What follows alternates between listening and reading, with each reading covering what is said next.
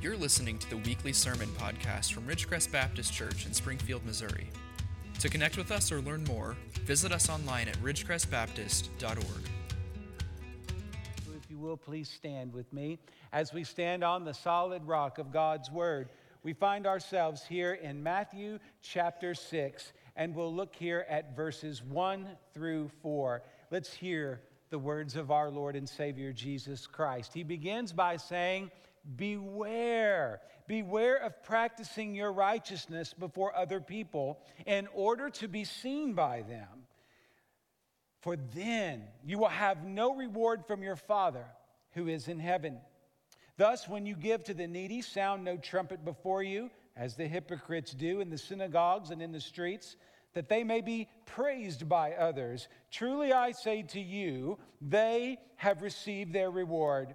But when you give to the needy, do not let your left hand know what your right hand is doing, so that your giving may be in secret, and your Father who sees in secret will reward you. The title of our sermon today is A Father Who Sees in Secret. And today, as we think about what it means to give to the most needy, we need to remember that the spirit of the gift is crucial and key. That's what we'll be talking about here today. Let's pray.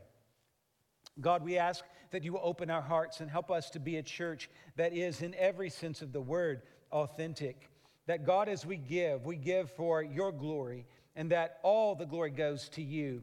I am thankful for this congregation, and I do give thanks to you for all the ways that you've blessed this church. And I pray, God, in the days to come, you will take those blessings that we have here and help us to use them for the glory of your kingdom. And we pray all of this in Jesus' name. Amen. You may be seated. This is one of those rare moments when we are privileged to look at one of those heart of the gospel kind of passages. In fact, I would argue that these 4 verses at the heart of Jesus' Sermon on the Mount, we get the heart of God through the heart of Jesus, and we're reading at the very heart of his sermon. That's a lot of hearts. We are at the very center of what it means to be a born-again believer, what that looks like, what that translates into in terms of how we live our lives. Listen, the world has had plenty of religions and philosophies and ways to live your life. But Jesus came to bring us more than just religion. It's okay to have things that are religious. In fact, when we sit at the Lord's table today, there will be certain forms and certain familiar ideas there that you've heard. If you've been a Christian for many years, maybe if you were born and raised in a church, you've seen the Lord's Supper many times. And depending on your tradition, you'll see some things here that are familiar. Other traditions do it a little different, of course. But that is kind of religious. But what we want to say is that can't be the beginning and end of our spiritual journey. We can do religious things, but we want our hearts changed by Jesus. I think that's what the gospel does. And our motives and the manner even of our giving, of our money, of our time, of our talents needs to be impacted by the gospel. But we see danger here. This passage has much to warn us about the dangers of our own heart, about the dangers of being, quite frankly, inauthentic. As we think about this, good deeds detached from changed hearts will do no good. We're not here to just say, hey, if you will give more and do more, God will take care of the rest. No, God wants to make sure that every motivation that causes you to give and to serve is pure and right and holy. I want to share with you just a few things here, and I want to be careful. I don't want it to come across as bragging. I hope that you understand that when it comes right down to it, your individual gifts, the right hand doesn't need to know what the left hand is doing.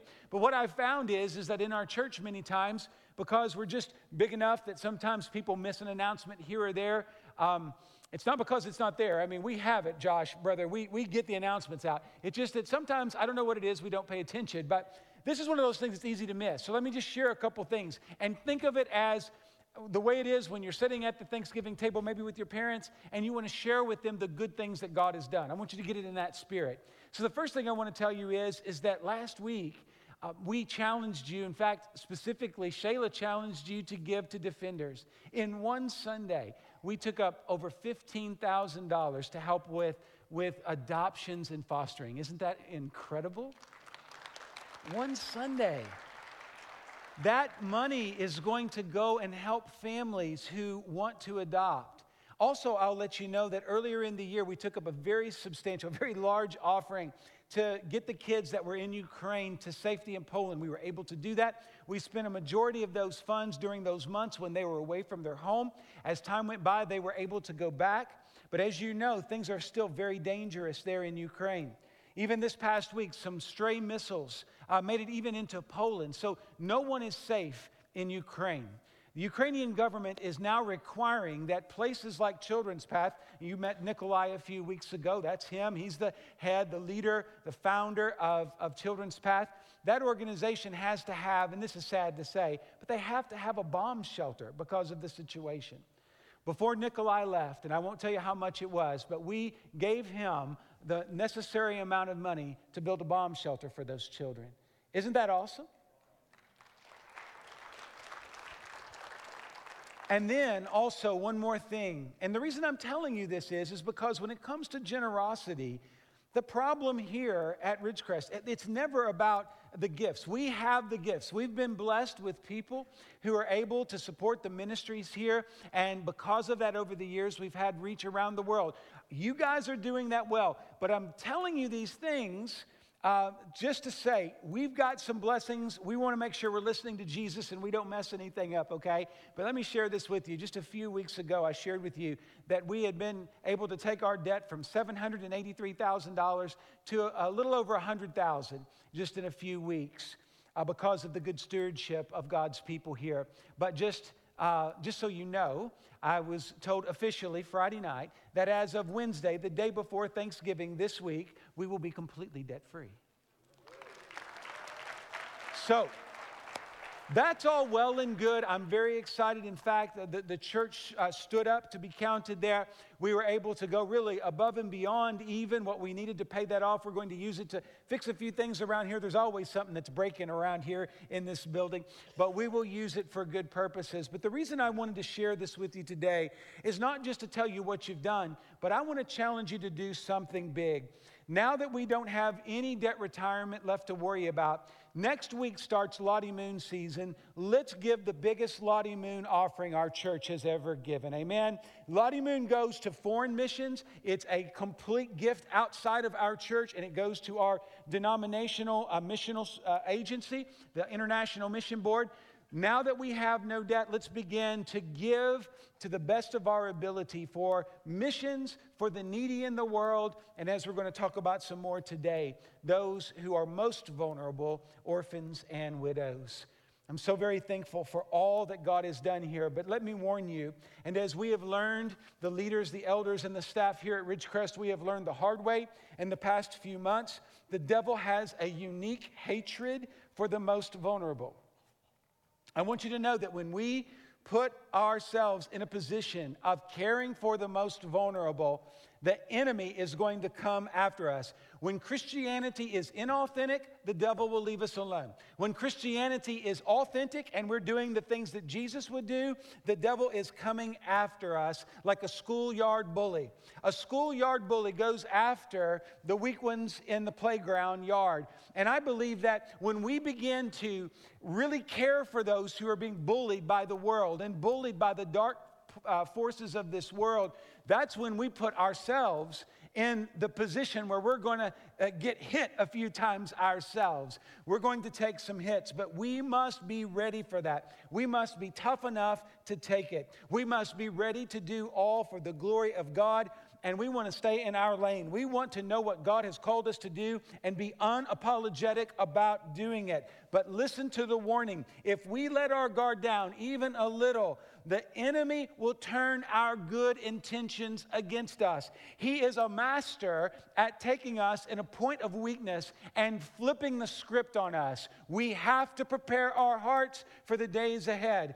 God is doing great things at Ridgecrest, but we need to pray like never before. Don't think for a moment, when we come and tell you about great victories financially, don't think for a moment that money is going to get us out of these troubles. The only thing that's going to make this church great are the prayers of God's people, our faithfulness to the Word, our willingness to give everything to Jesus. We must be authentic believers first and foremost. It's so important for us to get this. And I believe that God has a dream for this church. We can talk about debt elimination. We can talk about the money we give to missions and all those things. But here's the deal. God wants us to make sure that we are putting our resources in the place that Jesus would do the investing. Where Jesus invested his time and energy, let's make sure that we are doing just that. And in the days ahead, I think we will together. Now, to get us on the right track, I want us to begin by contemplating together the inside nature of righteousness. If you look at verse 1, I think that's exactly what we're talking about here. What Jesus wants us to understand is that righteousness, biblically defined, has to be more than surface level. Now, in our culture, there's so much attention paid to surface level things. How do I know this? Well, two phenomenon, the Kardashians and TikTok. Because both of those things show us that people can be extremely successful and fabulously wealthy and have zero talent. You see what I'm saying? Our culture doesn't care about the heart. Our culture cares about the surface issues. Here's where I'm going to fill in the gap. I said, I want you to hear this. Our faith is radical. We have a radical faith. What's radical about it is we do not put stock. We do not put our faith in merely what is external, what people see. That's not everything. It's the inside stuff that matters. And it's important enough that Jesus begins this part of the sermon. The heart of this sermon is one word. It's the word beware. Beware. That is a word of great caution, urgency, and a need for alertness. Now, at our house, we know a couple things that are indicative of being aware. I'll tell you a funny story. A few years ago, we were going home about this time of year. When Jenny and I drive home, we're driving into southern Illinois where there are more deer than people. The only deer that I've ever killed was with my bumper, because that's the way it is in southern Illinois. A lot of deer. And so we were driving one night and we were going down the road and my wife just yells out, "Oh dear." Now I just took that as, maybe she had a revelation or something like that. But no, there was a deer. Okay? So beware, all right? Oh dear. But my favorite story is how my mom used to behave when she would be in the car with me. I lived in a small town growing up. When Jenny and I were married, we moved down to Dallas-Fort Worth, the Metroplex, 3 million people. There are these super highways that go around that city. Some of them are 6 to 8 lanes wide. I mean, you have to drive a little different in Dallas-Fort Worth than you did in Brookport, Illinois, let me tell you. And so I was whipping in and out of traffic and doing those things, and all I could hear from the back seat was my mother going, what I call the sizzle. Now, the sizzle means I'm scared. The sizzle means beware, right? My mom is trying not to yell, but to say, watch out. So in a sense, beware is Jesus and his sizzle. He's trying to get our attention. He's telling us that we need to watch out for something. And what he's telling us to watch out for is our own hearts. The proclivity, the way in which our hearts lean into something less than God's righteousness. Notice he talks about righteousness and how we practice it. We need to understand that righteousness does have a look, but smart people can sometimes put the look on, but not have the heart right. Jesus is warning us against that. He is telling us that we need to have an internal reality that matches our external expressions. So often in our meetings, when we have our leadership team together, our younger staff will talk about the generation that they are in. And one of the things we're noticing, and I think it's very true in the culture today, that younger generations are really paying attention to authenticity. They are seeing in their own peer group how inauthentic behavior is corrosive and damaging. And so I think this is something that we need to communicate, that when we are talking about giving, when we're talking about going on mission trips, when we're talking about ministry in any way, the inside and outside need to match. We need to make sure that our hearts are right. We must be light to the world, but we cannot be obnoxious with that light. I was thinking of it like this. At nighttime, when it's really dark this time of year, sometimes if you're driving and someone's coming at you and they have their brights on, it hurts your eyes, right? So think about this. The light of Christ should light your way. It should provide light for others, but it's not meant to blind others. I think sometimes when it comes to righteousness, we're trying so hard to let our candle burn bright that we can become obnoxious in how we share. Our culture will not tolerate that. Our culture is not going to allow us to be obnoxious in that way. We need to be humble in how we share the light. And one of the ways that we can do that is to make sure we do not beat our own drum. We point people to Jesus. Giving glory to God must be our driving force. We do not want to bring attention to ourselves. We want to always bring attention to Jesus. Notice again, beware of, notice the word, practicing your righteousness before other people. I've been blessed over the years to have several friends that were medical doctors, and they talk about practicing medicine. And they kind of joke about that. Well, I'm not a very good doctor because I'm still practicing medicine. Well, let me say this, as it relates to being a Christian. I've been a Christian a long time, but I feel like I'm still practicing righteousness. And I hope you are too. You're not going to wake up tomorrow and say, well, I listened to Jeremy's sermon yesterday, and so now I think I'm righteous.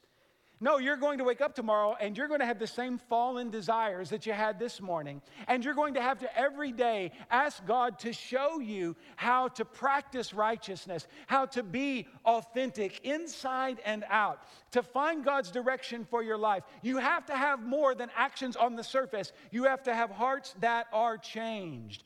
And the reality is, for many, many centuries, listen to this, for many, many centuries, the church has failed because we have become as the Pharisees, and we have worked too hard to make the world think we're righteous when we haven't worked hard at all at being righteous. And Jesus warns that that is nothing to brag about. In fact, if you just have the surface level stuff, inside are dead men's bones. That's what he says of the Pharisees. And I fear that the church has lost its way in Western culture because for too many years we were building bigger buildings, but we were not working on better hearts.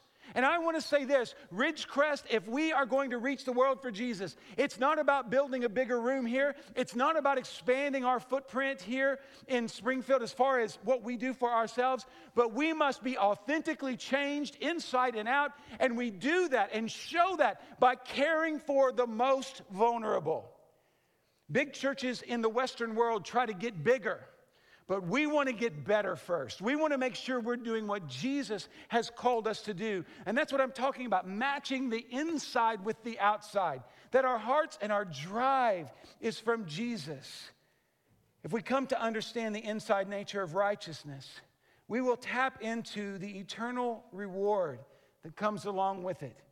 I've been saying for the last few weeks, if we will care for vulnerable people, if we will care for widows and orphans, we won't have to worry about budgets. We won't have to worry about buildings. We won't have to worry about how many people are in the worship services. God will take care of those things. If those things become our focus, guess what? We will not care for the most vulnerable. But when we care for the most vulnerable, God's blessings will be here. His Holy Spirit will fill this place, and we will find purpose and we will find power in what we do for Christ. Now, here's the danger. It's the way of the hypocrite. Verse 2, Let me just read it to you. Thus, when you give to the needy, sound no trumpet before you, as the hypocrites do in the synagogues and in the streets, that they may be praised by others. Truly, I say to you, they have received their reward. Now, there is no absolute connection here in history. We see hints of it in ancient texts and descriptions of what was going on in the worship of the Jews in the first century and the centuries before. We think that Jesus is making reference here to a habit that developed in the Jewish faith, especially in the synagogues, where when a person of means, of wealth, would make a large contribution, they would have a trumpet player. So they'd have a bugle boy ready to sound the alert that someone had given a big gift. And the person, as they would bring their offering and give it to the Lord, the horn would sound and everybody in the community would look and see who the big giver was. And that person was looked at as a person of power and respect in the community. Jesus basically says here in verse 2, you are wasting your time. You have received all the blessing in that moment, and you have ruined the blessing in an eternal sense. I think that's what Jesus is drawing our attention to. If that wasn't actually happening, then the metaphor is very obvious. And it's just simply drawing attention to your religious activities. You want people to know how much you give. You want people to know how great of a believer you are. Now, I'll pause here and say, I do not feel like this is an issue at Ridgecrest. I say this more as a warning than as a rebuke. But it is easy sometimes to think that what we do matters more than who we are. That is the definition of hypocritical. Putting on a mask, trying to mask over unrighteousness. Because here's the deal. The hypocrite has something to hide, and the best way to hide moral failure is with outward righteousness. Down deep in your heart, you're like struggling and you know that there's something wrong, but you don't want people to know that. So what you do is you put on the image that everything's okay. And here's what I'm going to say to you, church. We are only going to be strong if we are authentic in how we approach God. If we are willing to confess our sins, that is when our sins are forgiven. We need brothers and sisters who are willing to not just be religious in their duties, but they are looking for God to change their hearts. We must give in the direction of God, in the direction of human need, but never in the direction of self. If we ever give for selfish reasons, we have done away with the value of the gift.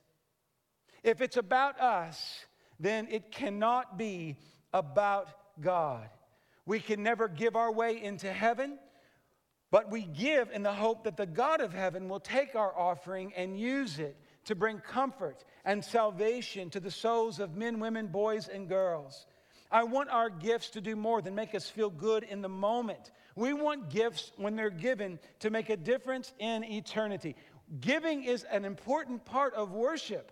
Our gifts help us be participants in eternal things. But the way of the hypocrite finds that his gifts or her gifts stay in the moment and no more. This is a key idea. God wants us to give. Not everybody can open their homes to a vulnerable person, an orphan or a widow, but we can all give to things like the Defender Fund. We can all give to missions and to those extensions of our hearts as we try to do work in the world. But we do this not letting the left hand know what the right hand is doing. Or to put it another way, we don't toot our own horn. The only horn that we need to worry about is the trumpet of God that sounds when Jesus comes again. That's the only trumpet we need to listen for, is when Jesus is coming back again. Otherwise, we give, and we give graciously, and we expect God to do great things. Let us look finally at the reward of the Father as it is described in verses 3 and 4. Now let me warn you, the human heart is complicated. One of the lessons I've learned in the last 20 years is this: the biggest lies we tell are not to others, but to our own hearts. And if you look at these verses 3 and 4, this is why Jesus says, "But when you give to the needy, do not let your left hand know what your right hand is doing." Why does he say it that way? Why does he put it in those terms? I think this is why. When we give generously, we need to give with an open hand and an open heart. We don't want to put too much thought into it. Now, let's just pause for a moment. I'm telling you to write checks and to not think about it too much. That's usually not good advice. No, not exact. I mean, I guess if I'm trying to get you to buy, something that I have to sell you, right? I want you to, but I want you to realize this. There are times, and believers, you're going to have to believe me when I say this. Many of you will agree. There are times when you just get an impression on your heart that God is calling you to give so much to a certain thing. And it just kind of pops into your head. The more we put thought into that, the more apt we are to manipulate, speculate, ruminate, and then be unfaithful. The more we try to say, well, yeah, but God, that's where I think this not letting one hand know what the other hand is doing goes. All God is saying is, be careful, do the work, give generously, get out of God's way. I think that's what Jesus is telling us here. And this is why the giving needs to be in secret, not in the view of people. It is critical to remember that your good works are never out of the view of God. He can see it. So at the bottom line is we need to remember this, that though no one in the world may know where you're giving and what you're giving to, God does know. And I believe, again, Ridgecrest is doing this well. But we are warned. Look at verse 3. Those words, do not let your left hand know what your right hand is doing. Those words in the original language are words of urgency. There's an exclamation point there. Don't do it. Don't overthink it. Just listen to the Spirit of God and then be faithful in your giving. Human pride is a great enemy of benevolence. Too often it is our pride that shifts us away from where God wants us to be. We begin to calculate and we literally write God out of the equation. Friends, we want to be a church fully invested in caring for people. When I first came here, the elders in the church had given me a task to get us through the renew and refresh process, which, again, this room was refreshed. It was a very challenging thing to do. The first thing on the docket for me was to lead the church in that direction. It was, a $3.5 million project, if memory serves. That's a lot of money, okay? No pressure, Jeremy. We just need to get, that going and get us across the line. And then, everything else you got to do too. So we did it, and we put a program together, and we brought it to the church. And I'm just going to be honest with you. I was really shocked. I kind of thought everybody was on the same page, and they weren't. And I can't tell you how many conversations I had, and we lost church members because of it. I know this. But there was so much pushback, and we pushed it through. I do believe to this day that that's what God wanted us to do. But I learned a lesson, a valuable lesson, not just about my own heart, but about the heart of Ridgecrest. And I made a promise to myself, and I've talked about this to several of you as we've talked about it. It showed me where our hearts are. I really believe that this church wants to be the kind of church that's making a difference in the kingdom of God. We don't need to invest in bigger buildings. We don't need to have the flashy things. Those are not at the heart of who we are. Where our hearts are, I believe I learned the lesson that God wants us to be a church that's, again, I don't know what other churches are doing. I don't care. I don't care what's popular. Whatever the other churches are doing that's working for them to make them big and blessed or whatever. I believe that God has called us to pour our resources into the most needy people in the world. That we leverage our blessings for those who have none. That we sacrifice our time and our energy and our money to go to places that other people will not go. I'm here to tell you this summer, as at the end of the summer, beginning of the fall, as I went into Africa, I had heard about third world countries. I knew and had read a lot about poverty in places like Africa, but to see it with my own eyes. I shared with the Wednesday night crowd, there was one of the ladies that we baptized, a lady who was in her 80s. I asked the missionary, it popped into my head. I said, do you think that woman that I baptized, who's in her 80s, has ever slept one night under a roof in a controlled environment? And he said, oh no, she's never slept under a roof. All of those 8+ decades, she has lived basically in the wilderness under a tree, having maybe a few tarps or some corrugated metal as protection from the elements, and that's it. And I think about all the blessings we have here. That same lady, for most of her life, has had to walk 10 kilometers to a dirty river to get a few gallons of water, and then 10 kilometers back, 20 kilometers a day, just to have water. But because of the gifts and giving of not just our church, but our wonderful ministry partners, 3 wells have been dug there in that part of Kenya, 2 in West Pokot, and another one in a place, I can't remember the name. Alan, you could probably help me, but we won't go there. I'll mispronounce it. But nonetheless, we have dug 3 wells and been a part of that. And I'm going to tell you, God is showing me that when we give like that, when we give to people who have nothing, God will bless that. We need to be a people who just do it different. We are radical enough that our gifts, we are leveraging everything for the kingdom of God, everything for the glory of Jesus. I'm telling you, the only trumpet that matters is the one that sounds when Jesus comes back. So how is your heart? Because Jesus' standard is high. He's not asking you and me and this church to do average things. He's asking us to do big things. He's asking us to sacrifice our energy. Listen, going to Africa will take it out of you. My body has still not recovered from that. Going and giving may hurt, but we need to make sure that we are doing what God has called us to do and be unapologetic about it. Christianity is radical. God is calling us to do radical things for Him. But first, Jesus demands a changed heart.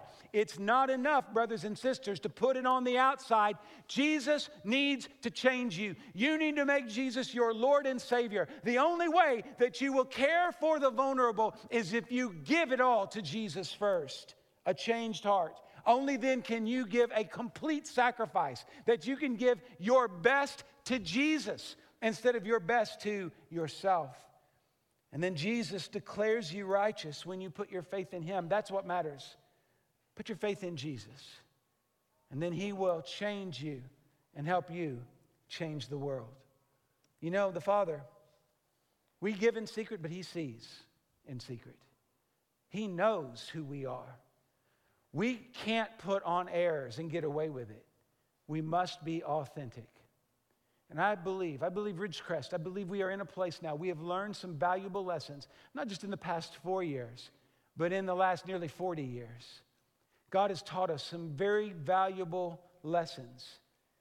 And we can now go forward and care for orphans and widows, the most vulnerable, the most impoverished, the people who are being taken advantage of. We don't need to go to Africa, by the way. The ministry we're doing up in the Dakotas, there is some of the poorest and most great need just up north. Just within a 10-hour drive of us, we have incredible poverty, incredible pain, and we need to not turn a blind eye to it. We are not going to sit around here with bank accounts flush with cash when there are people out there hurting and starving. We have to find a way to show Christ and Christ alone that we believe that our calling is to the little ones, the vulnerable ones. I think this passage is a cry out, a beware, but a cry out to authenticity. And it's time, church, that we surrender our hearts to that.